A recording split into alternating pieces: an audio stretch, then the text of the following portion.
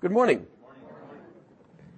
Let's turn in our Bibles to the book of Matthew, chapter 13 this morning. As you know, we've been switching off between our character studies and the studies of the parables of the Lord. So we're back on the parables this morning. There are 7 in chapter 13 of Matthew. Some think there are 8, but I think there are 7. And we're going to be looking at parables number 5 and 6 this morning. That may sound like a lot, but they only count for 3 verses. Matthew 13, and we'll begin in verse 44. Again, the kingdom of heaven is like treasure hidden in a field, which a man found and hid. And for joy over it, he goes and sells all that he has and buys that field. Again, the kingdom of heaven is like a merchant seeking beautiful pearls who, when he had found one pearl of great price, went and sold all that he had and bought it. Let me say this is probably one of the most misunderstood passages in the Bible. Let me start with what I think most people think it means. I did a quick survey on the web, and I can tell you that 1 out of 12 got it right. It's so tempting here in this parable to see ourselves as the man or the merchant and the treasure and the pearl as salvation or the Lord Himself. Sounds good. And we have to be careful when we do Bible exegesis, and you say, oh, I've never done anything like that. Well, if you study the Bible, you've done exegesis. And we need to do it carefully here. So let me say, we'll address the wrong interpretation first, which is we're the seekers, we're the finders of the treasure, and the treasure is Jesus, or salvation. It's wrong, first of all, it's wrong on 3 accounts. First of all, it's off doctrinally for 4 reasons. You notice in the first parable, the treasure is hidden in a field. Jesus is never said to be hidden, or salvation for that matter. Probably most importantly, in both cases, the finder sells everything he has to acquire. We have nothing to sell with which to gain favor with God in any way. Thirdly, salvation is only a free gift. Free, praise the Lord, huh? A free gift. Listen to what God says. Ho, everyone who thirsts, come to the waters. And you who have no money, come buy and eat. Yes, come, buy wine and milk without money and without price. You all know this one. For by grace you have been saved through faith in that, not of yourself. It is the what? Gift of God. We don't buy it. Not of works, lest anyone should boast. And another one you all know. For the wages of sin is death, but the gift or free gift of God is eternal life through Jesus Christ our Lord. So that's a major doctrine. And so if we're going around buying salvation or Jesus, we got problems here. Finally, this idea of hiding the treasure. We don't hide Jesus after we find Him. Go out and sell everything we have and then return and purchase Him. So, let me just give you a clue. One of the best ways to interpret parables, besides comparing it with other parables and other scripture, is to say, is there something else in the Bible that reconciles, that matches that parable? For example, is there anyone in the Bible who said to purchase something or someone? Well, it's God, many times. And we'll see that. Now, it's interesting. I've seen some people try to defend us as the purchaser by saying, well, it's only figurative of the value of Christ or salvation. Don't take it literally. The problem is, if these parables are really only meant to show the value of something, for example, salvation, well, then we can fall back on loosey-goosey teaching and say it's anything of value. Why does it have to be salvation? It could be the Bible. It could be our inheritance. It could be our position in Christ. And we lapse into bad Bible study. That's not good. The second reason that interpretation fails is because in all 7 of the parables in this chapter, we've already looked at, I think, 3 or 4 of them. Remember, what's the parable about? The kingdom of heaven. And the kingdom of heaven must appear somewhere as a symbol in the parable. Now, we're going to review the other one just real quick, and you'll see in each case, the kingdom of heaven is represented by something in the parable. But let me just back up here and say, think about it. Why did Jesus tell these parables to begin with about the kingdom of heaven? We're so used to them, I think we just accept them as their obvious truths. They weren't obvious at the time. Take your thinking back. Up until this point, the people of God had been a nation. The Jews. Israel. They had political boundaries. They were all from common stock, descendants of Abraham. The world is in for a big surprise because starting now, the church, the people of God, is suddenly not going to be a nation anymore. It's going to be a group of people, but it doesn't have political boundaries. That's interesting, huh? They had no idea this was going to happen. And Jesus is starting to get that point across. And so he refers to this group of people who profess to know Jesus, be followers of him. He's their king, and therefore they're in the kingdom. He describes them as a people, members of a kingdom. The interesting thing about this kingdom is, everybody who says they're in the kingdom are not in the kingdom. We've already talked about that on the previous parables. Think about it. In the world, last count, it's growing now, but it was 6 billion. You realize out of the 6 billion people in the world, 1/3, 2 billion, say they're Christians. You believe that? You think 2 billion out of 6 billion are going to heaven? Oh, I'm sorry, but it's a much smaller number than that. Let's take out, for example, all of the groups that teach that you're saved by works. That accounts for most of them. And then you've got all the cults that deny the deity of Christ. And then you've got a huge portion that teaches feely-good Christianity. You can have Jesus in your sin too. Love the world and love God, which violates 1 John chapter 2, by the way. You can't love both. God says that. Just right off the top, take those out.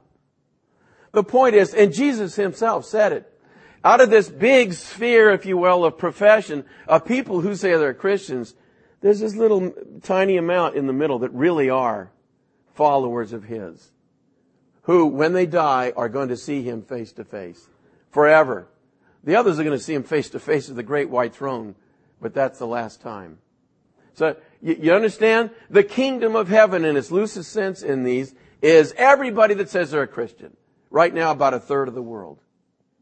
But within that big circle, there's a smaller circle of people who really are Christians. By the way, it would be so cool to have some kind of special glasses and be able to look around at people and see if they're indwelt by the Holy Spirit or not. You know angels can do that?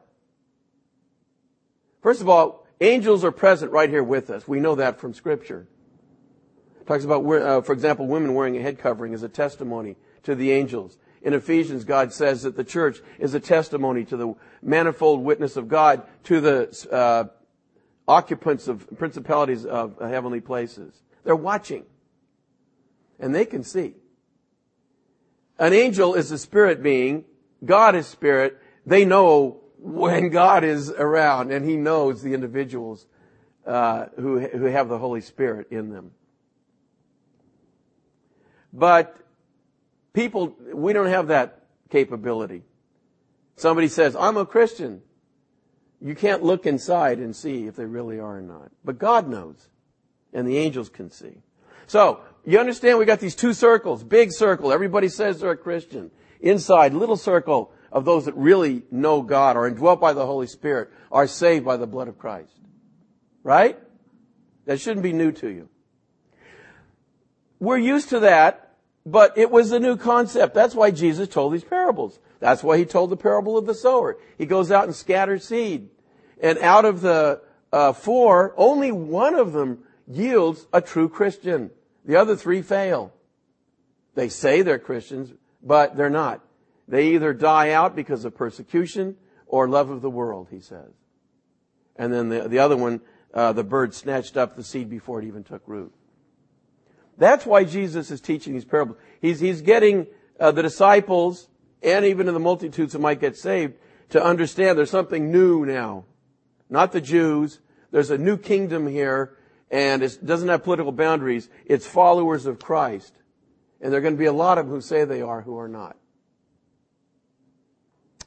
So, in all of the parables in this section, in this chapter, the kingdom of heaven, either in its outer form of those who say they're Christians, or its inner form, is represented by something in the parable. For example, in the first parable, the parable of the sower, the seeds that fall on the thorny ground, the seeds that fall on the rocky ground, and the seeds that are snatched up represent the sphere of profession. Those who say they're Christians but are not.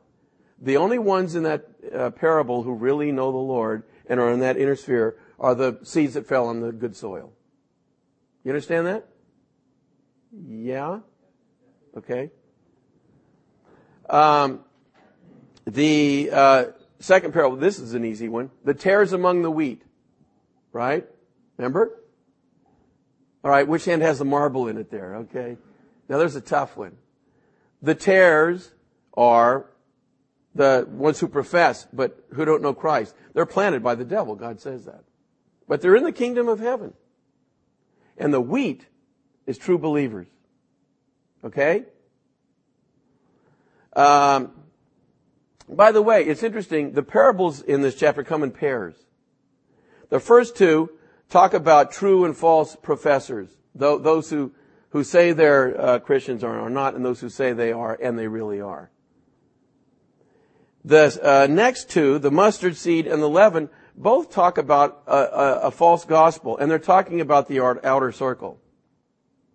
The mustard seed, Jesus says, it's the smallest of seeds, and this particular mustard seed grows into a tree.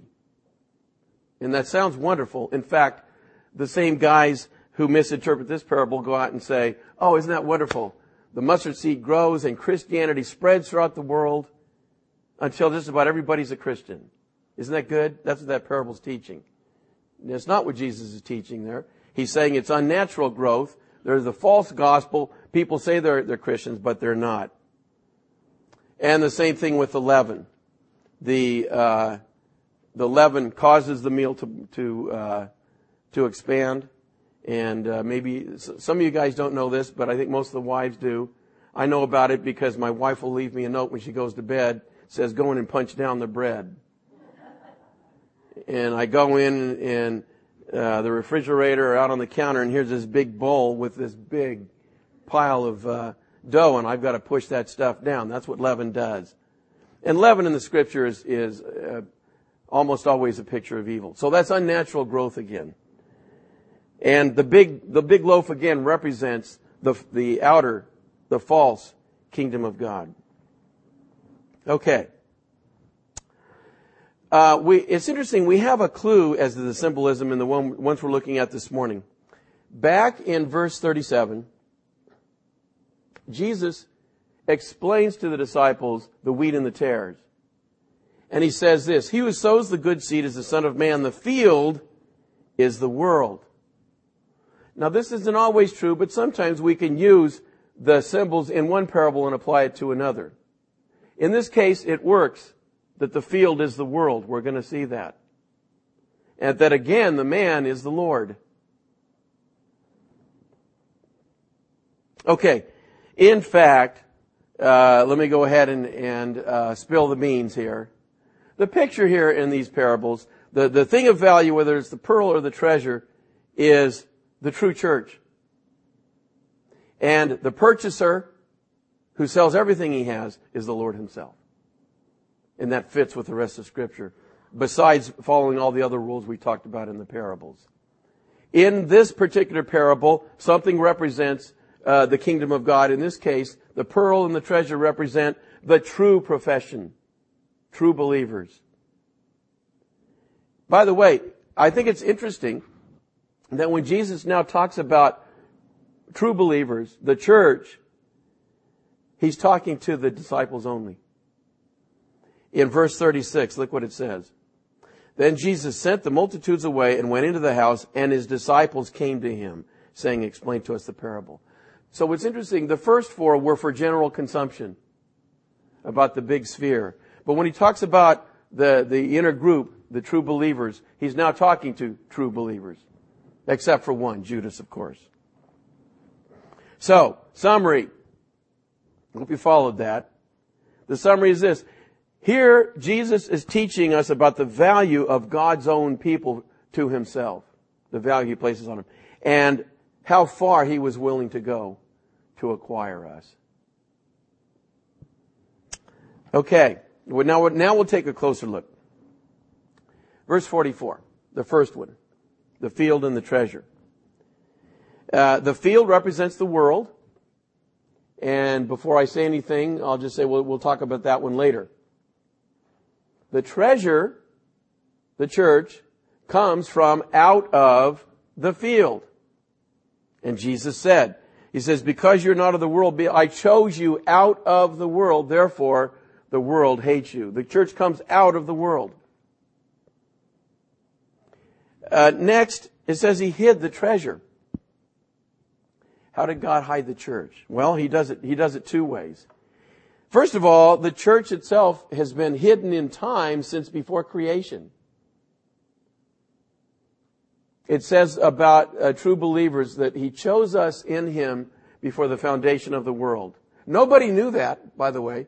You know, he didn't post a, what do you call it, a roster up in heaven, for the angels to go and read it. Nobody knew this. It's a mystery. That's what it says in the rest of Scripture. A mystery is something that's hidden by God until it's revealed by him. So all this time, before he even created the world, he had chosen you, if you're a believer, and me to be his own. We were chosen in Christ. We were hidden all that time. Ephesians 3 puts it this way. Talking about the church. Paul talks about the ministry he has to make all see what is the fellowship of the mystery which from the beginning of the ages has been hidden in God, hidden, who created all things through Jesus Christ to the intent that now the manifold wisdom of God might be made known by the church to the principalities and powers in the heavenly places. Okay, well, the church is hidden in space as well, not just time. What I mean is hidden in the world. Jesus says that we're in the world, but we're not of it. It's really strange, You ask the average guy on the street, who are Christians? Well, that's somebody, if you give them a Gallup poll and you put down religion and they write Christian. That's who the Christians are. It's that big circle. That's what the world thinks of as Christians. The 2 billion people. It's hard to explain to someone, Look, the vast majority of those people don't really know Jesus. Just a handful of them do. People don't understand that. What's the difference? They all go to church. They all talk about Jesus. You can't understand that really until you get saved.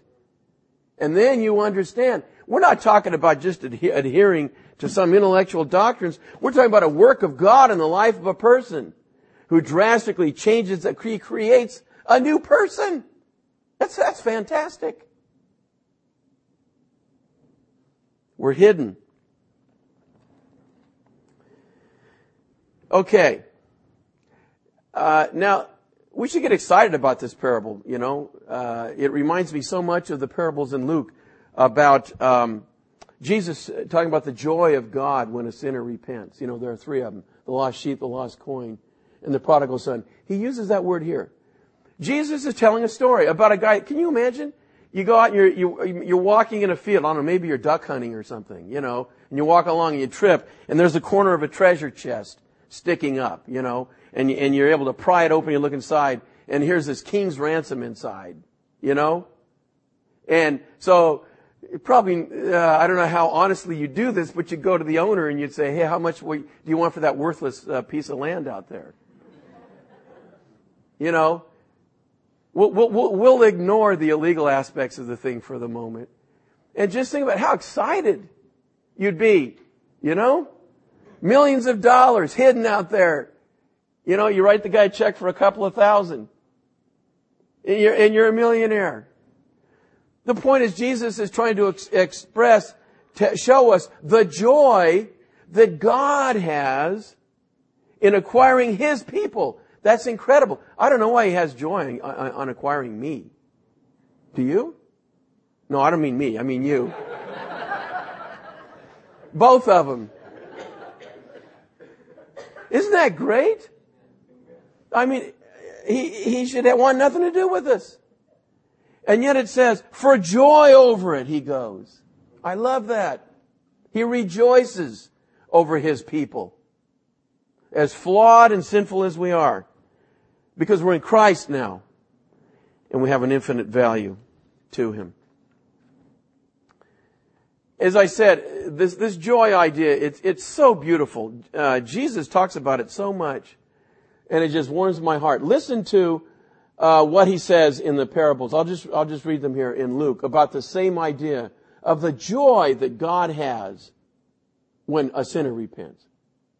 Jesus says, what man of you, having 100 sheep, if he loses one of them, does not leave the 99 in the wilderness and go after the one which is lost until he finds it? And when he has found it, he lays it on his shoulders, rejoicing. And when he comes home, he calls together his friends and neighbors, saying to them, rejoice with me. He's excited. For I have found my sheep which was lost. I say to you that likewise there will be more joy in heaven over one sinner who repents than over 99 just persons who need no repentance. Then he tells this one. Or what woman having 10 silver coins, if she loses one coin, does not light a lamp, sweep the house, and search carefully until she finds it? And when she has found it, she calls her friends and neighbors together, saying, rejoice with me, for I have found the piece which I lost. Likewise, I say to you, there is joy in the presence of the angels of God over one sinner who repents. I love the way he says it, joy in the presence of the angels. It sounds like what he's saying there, God is the one that's doing the rejoicing. And of course, most poignant of all is the one that's closest to home, the prodigal son, the father who basically loses his son. But then he finds him. And the joy there is just unspeakable. The father said to his servants when the son comes back, bring out the best robe and put it on him, put a ring on his hand and sandals on his feet, and bring the fatted calf here and kill it, and let us eat and be merry. For this my son was dead and is alive again. He was lost and now he is found. Isn't that beautiful? It's picturing the heart of God and His love for His people. We should never lose our sense of wonder and amazement at the love that God has for us.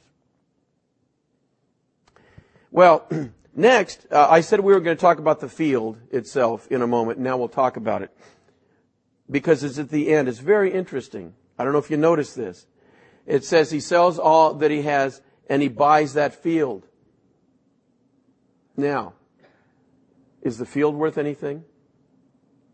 No, it's the treasure.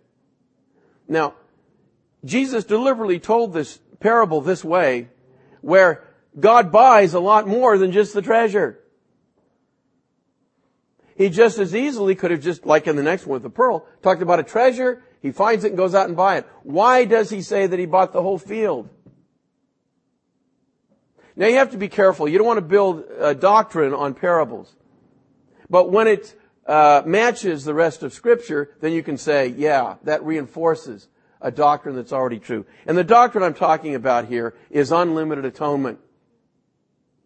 There are some who try to teach that Jesus only died for the church, the elect, they call it. Jesus didn't die for the whole world. You ever heard that before? Called limited atonement. Here would have been the chance, if that were true. Jesus would have said he went out and bought the treasure. But he bought the field. What does ever fit with John 3:16? God so loved the world that he gave his only begotten Son, that whoever believes in him. 1 John 2:2, for he is the propitiation for our sins, and not for our sins only, but for the sins of the whole world. Hebrews 2, that by the grace of God he might taste death for everyone, not just the church. 2 Corinthians 5, God was in Christ reconciling the world to himself. There's an incredible verse in 2 Peter. 2 Peter and Jude are the books about false teachers or false prophets. And in chapter 2 of 2 Peter, he says a very interesting thing. Talking about these false prophets, he says that these guys even deny the Lord who bought them. Isn't that interesting? You see, I remember talking to a fellow who believed in limited atonement. And he was trying to say what a good thing that doctrine is. And I said, well, it's economical. But that doesn't make it right. The death of Christ is not economical. Do you realize that? He wasted his death for most of the people. You realize God doubly owns every single person? First by creation, and the second by purchasing them on the cross. Every single person. Everyone, including those false teachers in 2 Peter 2. How do I know that? The Bible says it. Even denying the Lord who bought them. Doubly owned. As a believer, I'll tell you, I'm happy. That's wonderful. Can you imagine what it's going to be like as an unsaved person to face Jesus on the great white throne, knowing that he owns you twice over and you've denied it your whole life?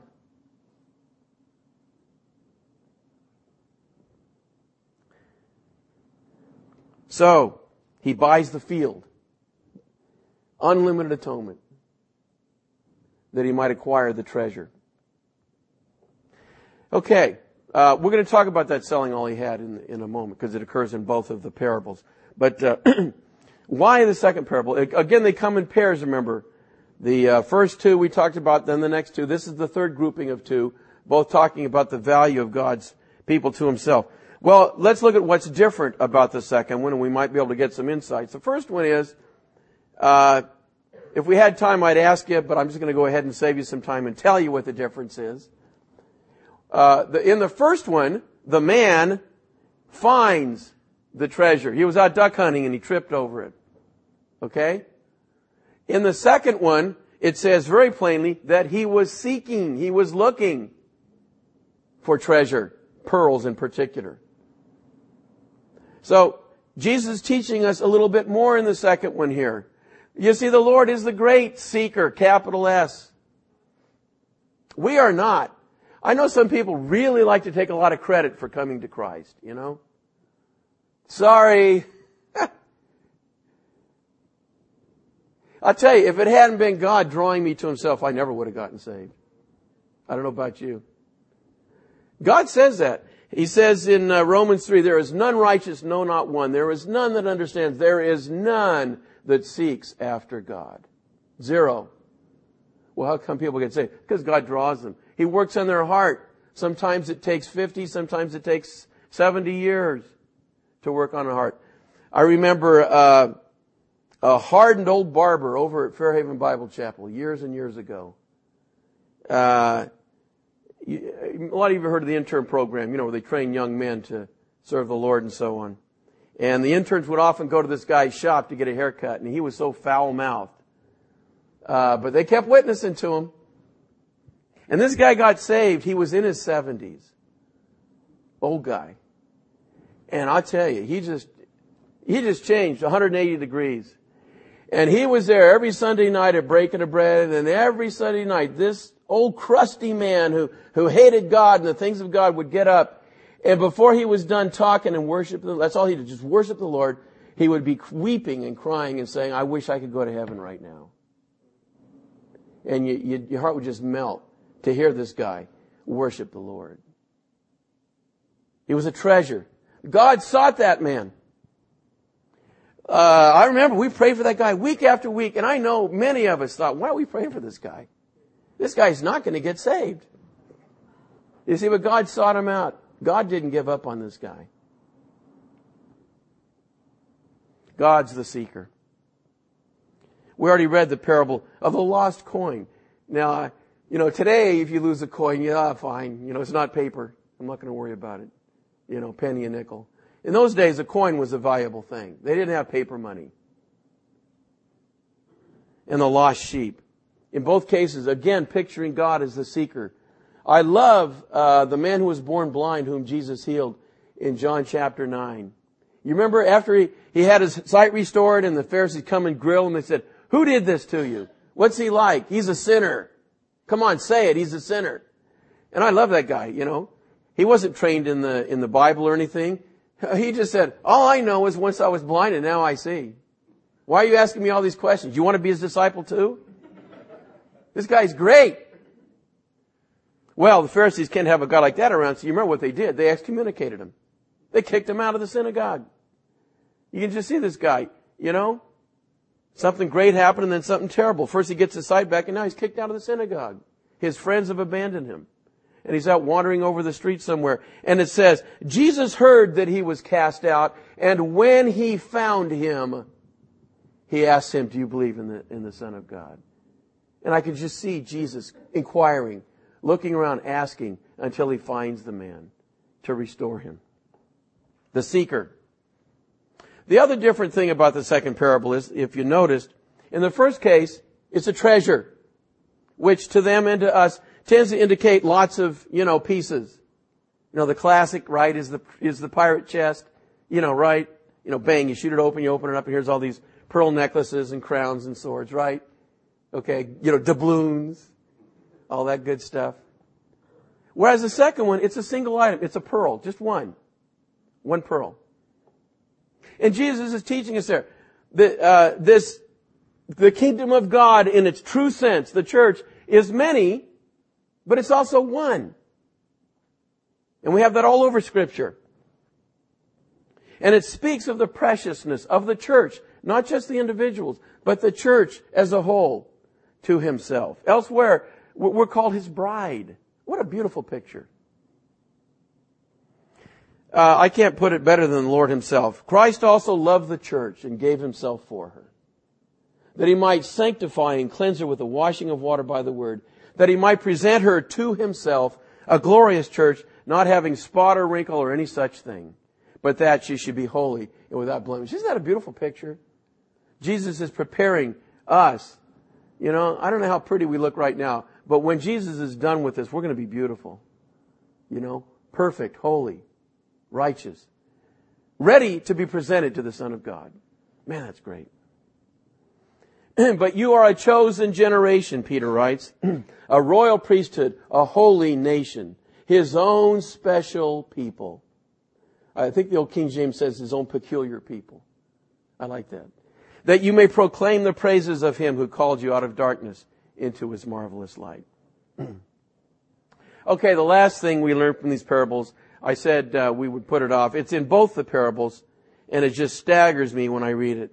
Talking about the Lord, it says he went and sold all that he had and bought it. He sold all that he had. Imagine a person doing that. A person, some guy that finds a pearl or a treasure, and he literally sells everything he has because he knows what he's going to get is worth more than that. A guy would not do that. He would make sure that what he's going to acquire is at least worth what he's selling, which is everything. In fact, it has to be more because of all the trouble you got to go to. So this thing would be pretty valuable. But we're talking about us. That's what he's getting out of this deal, And if you think about it, what could God spend that would cost him. Immediately we think in terms of money, or gold or silver. But the problem is God can speak. I don't care what it is. And without effort, it exists. God speaks, and there it is. That's what he does in Genesis chapter 1. Let there be, whatever it is. Light, sea animals, land animals, plants, trees.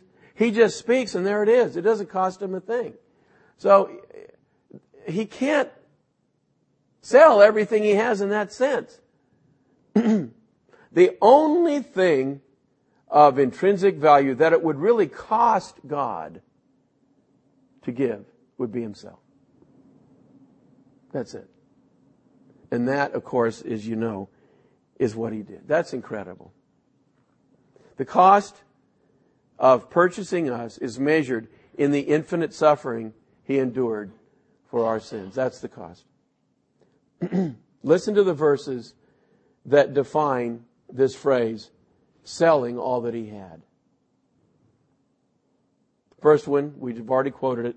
For God so loved the world that he gave his only begotten Son, that whoever believes in him should not perish, but have eternal life.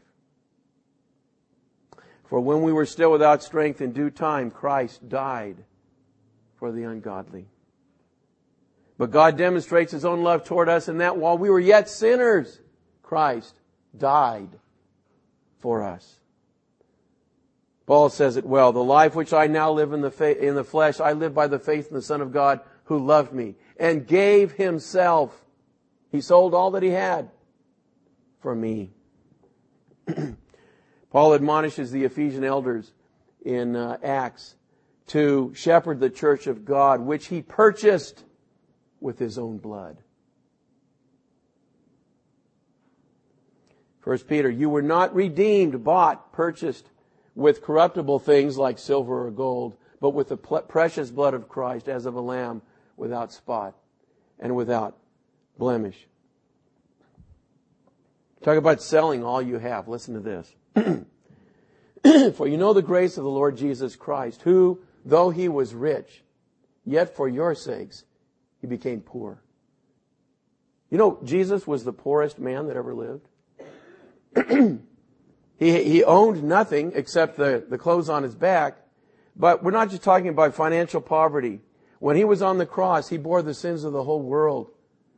What was it like for this one to have all the sins in his account, all the sins of the world? Can you imagine? No wonder he says prophetically in Psalm 22, I am a worm and no man. And although he was rich, yet for your sakes he became poor. He sold all that he had. That we, through his poverty, might become rich. Let this mind be in you, which was also in Christ Jesus, who, being in the form of God, did not consider it robbery to be equal with God, but made himself of no reputation, taking the form of a bondservant and coming in the likeness of men, and being found in appearance as a man, he humbled himself and became obedient to the point of death, even the death of the cross. We can't stop there. Wherefore God has highly exalted him and given him a name which is above every name, that at the name of Jesus every knee should bow and every tongue confess that Jesus Christ is Lord, to the glory of God the Father. In light of all of this, I don't blame God for reminding us that we don't belong to ourselves. He says in 1 Corinthians 6, what? Do you not know that you're not your own? You have been bought with a price. Therefore, glorify God in your body and your spirit, which are God's. Amen? Let's pray. Lord Jesus, we'll never understand your great love for us. We don't question it. We thank you for it.